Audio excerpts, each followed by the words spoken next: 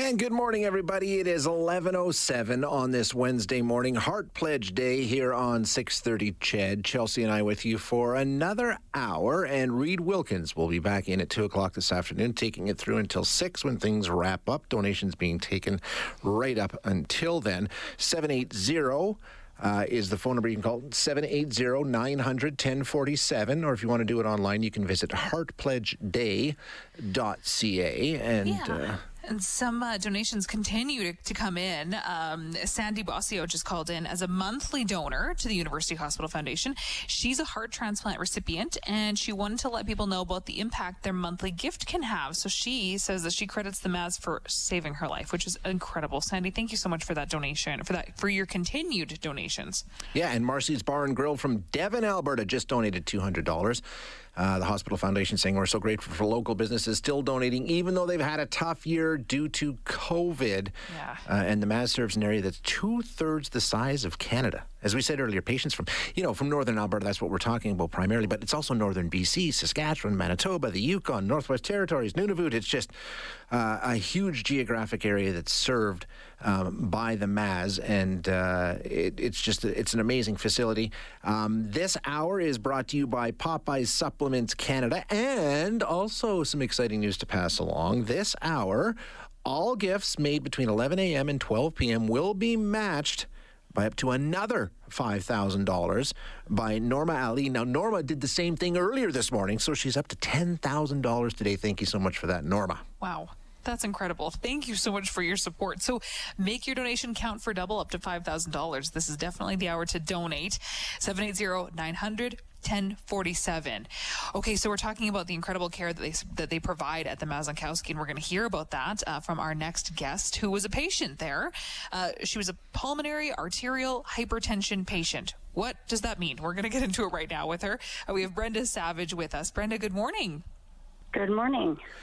Brenda, thank you so much for joining us this morning. Yeah, a lot of big words there. Dumb it way down for Chelsea and I. Exactly what was the situation you were in? I started out just being an average everyday Joe. I developed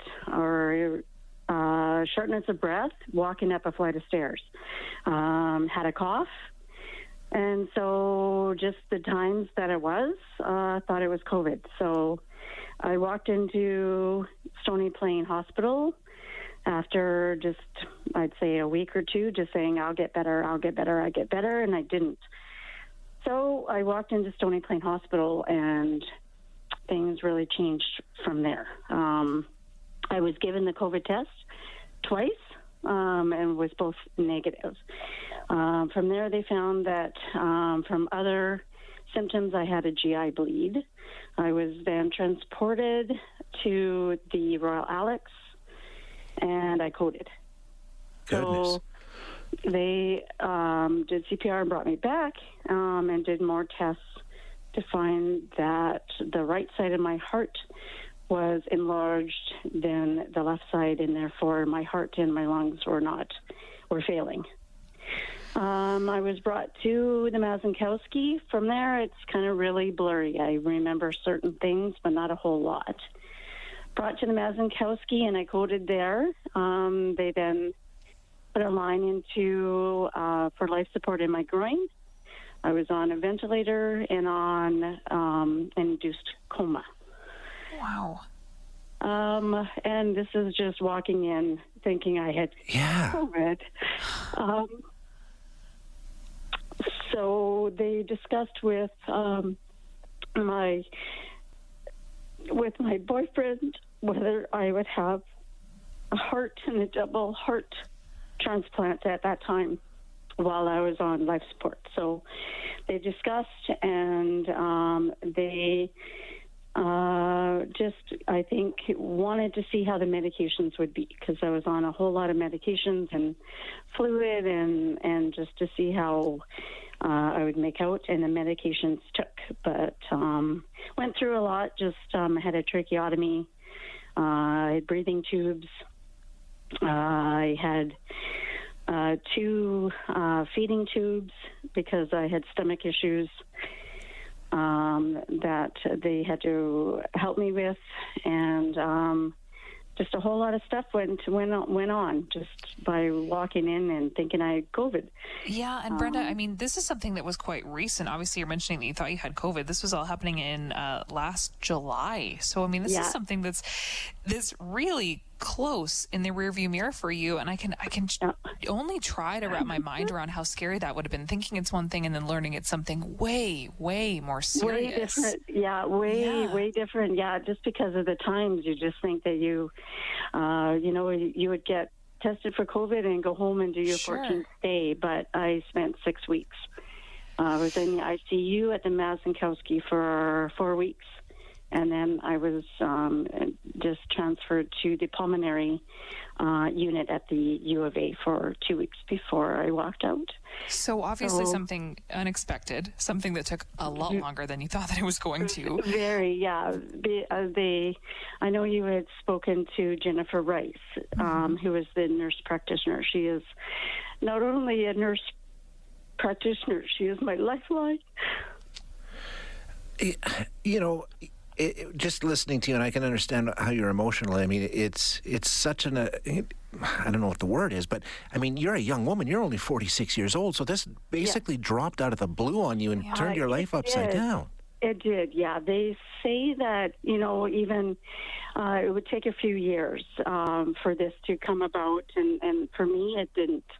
It was just boom. Here I am, and I needed them. And it sounds like they gave you some incredible care, Brenda, and just made such an amazing impact on your life.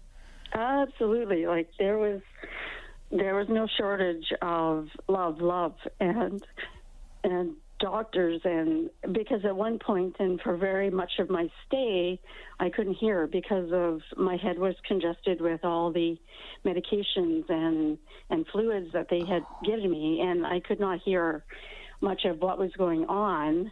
But there was doctors and nurses 24 hours in and out of my room, and making sure that monitors and machines and I had x-rays and ultrasounds coming to my room, just to make sure that everything was going okay, and it was just continual. It was nonstop. Like the love is nonstop. How are you now? Doing okay. I think for me, I recently moved. So before, I would have no problem packing and moving and going up and down stairs. And I learned very quickly that, nope, I need to take my time. I need to just, things are different. And I am learning my new normal and what my restrictions are and stuff. But, they did. They saved my life. I have 2 kids.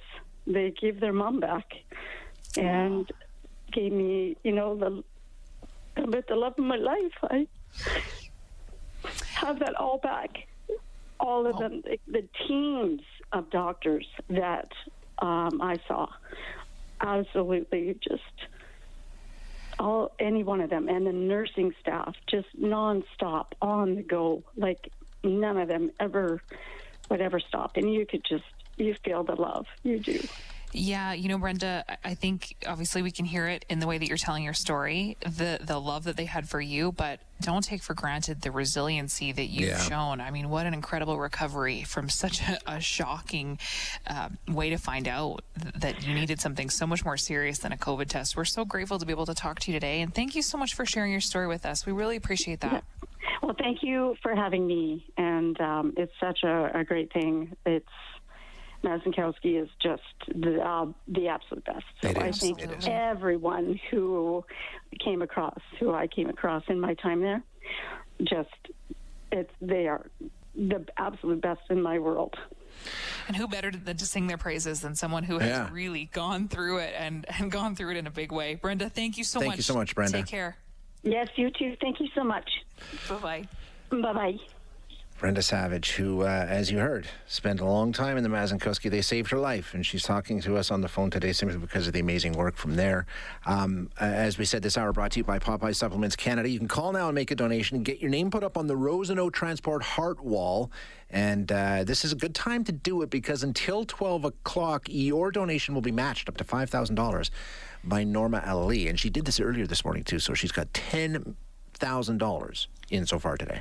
But what a good way to do it, because now she's matching your donations, making yours count for double. So 780-900-1047 is the number to call. We'll be back with more stories from the Mazankowski right after this.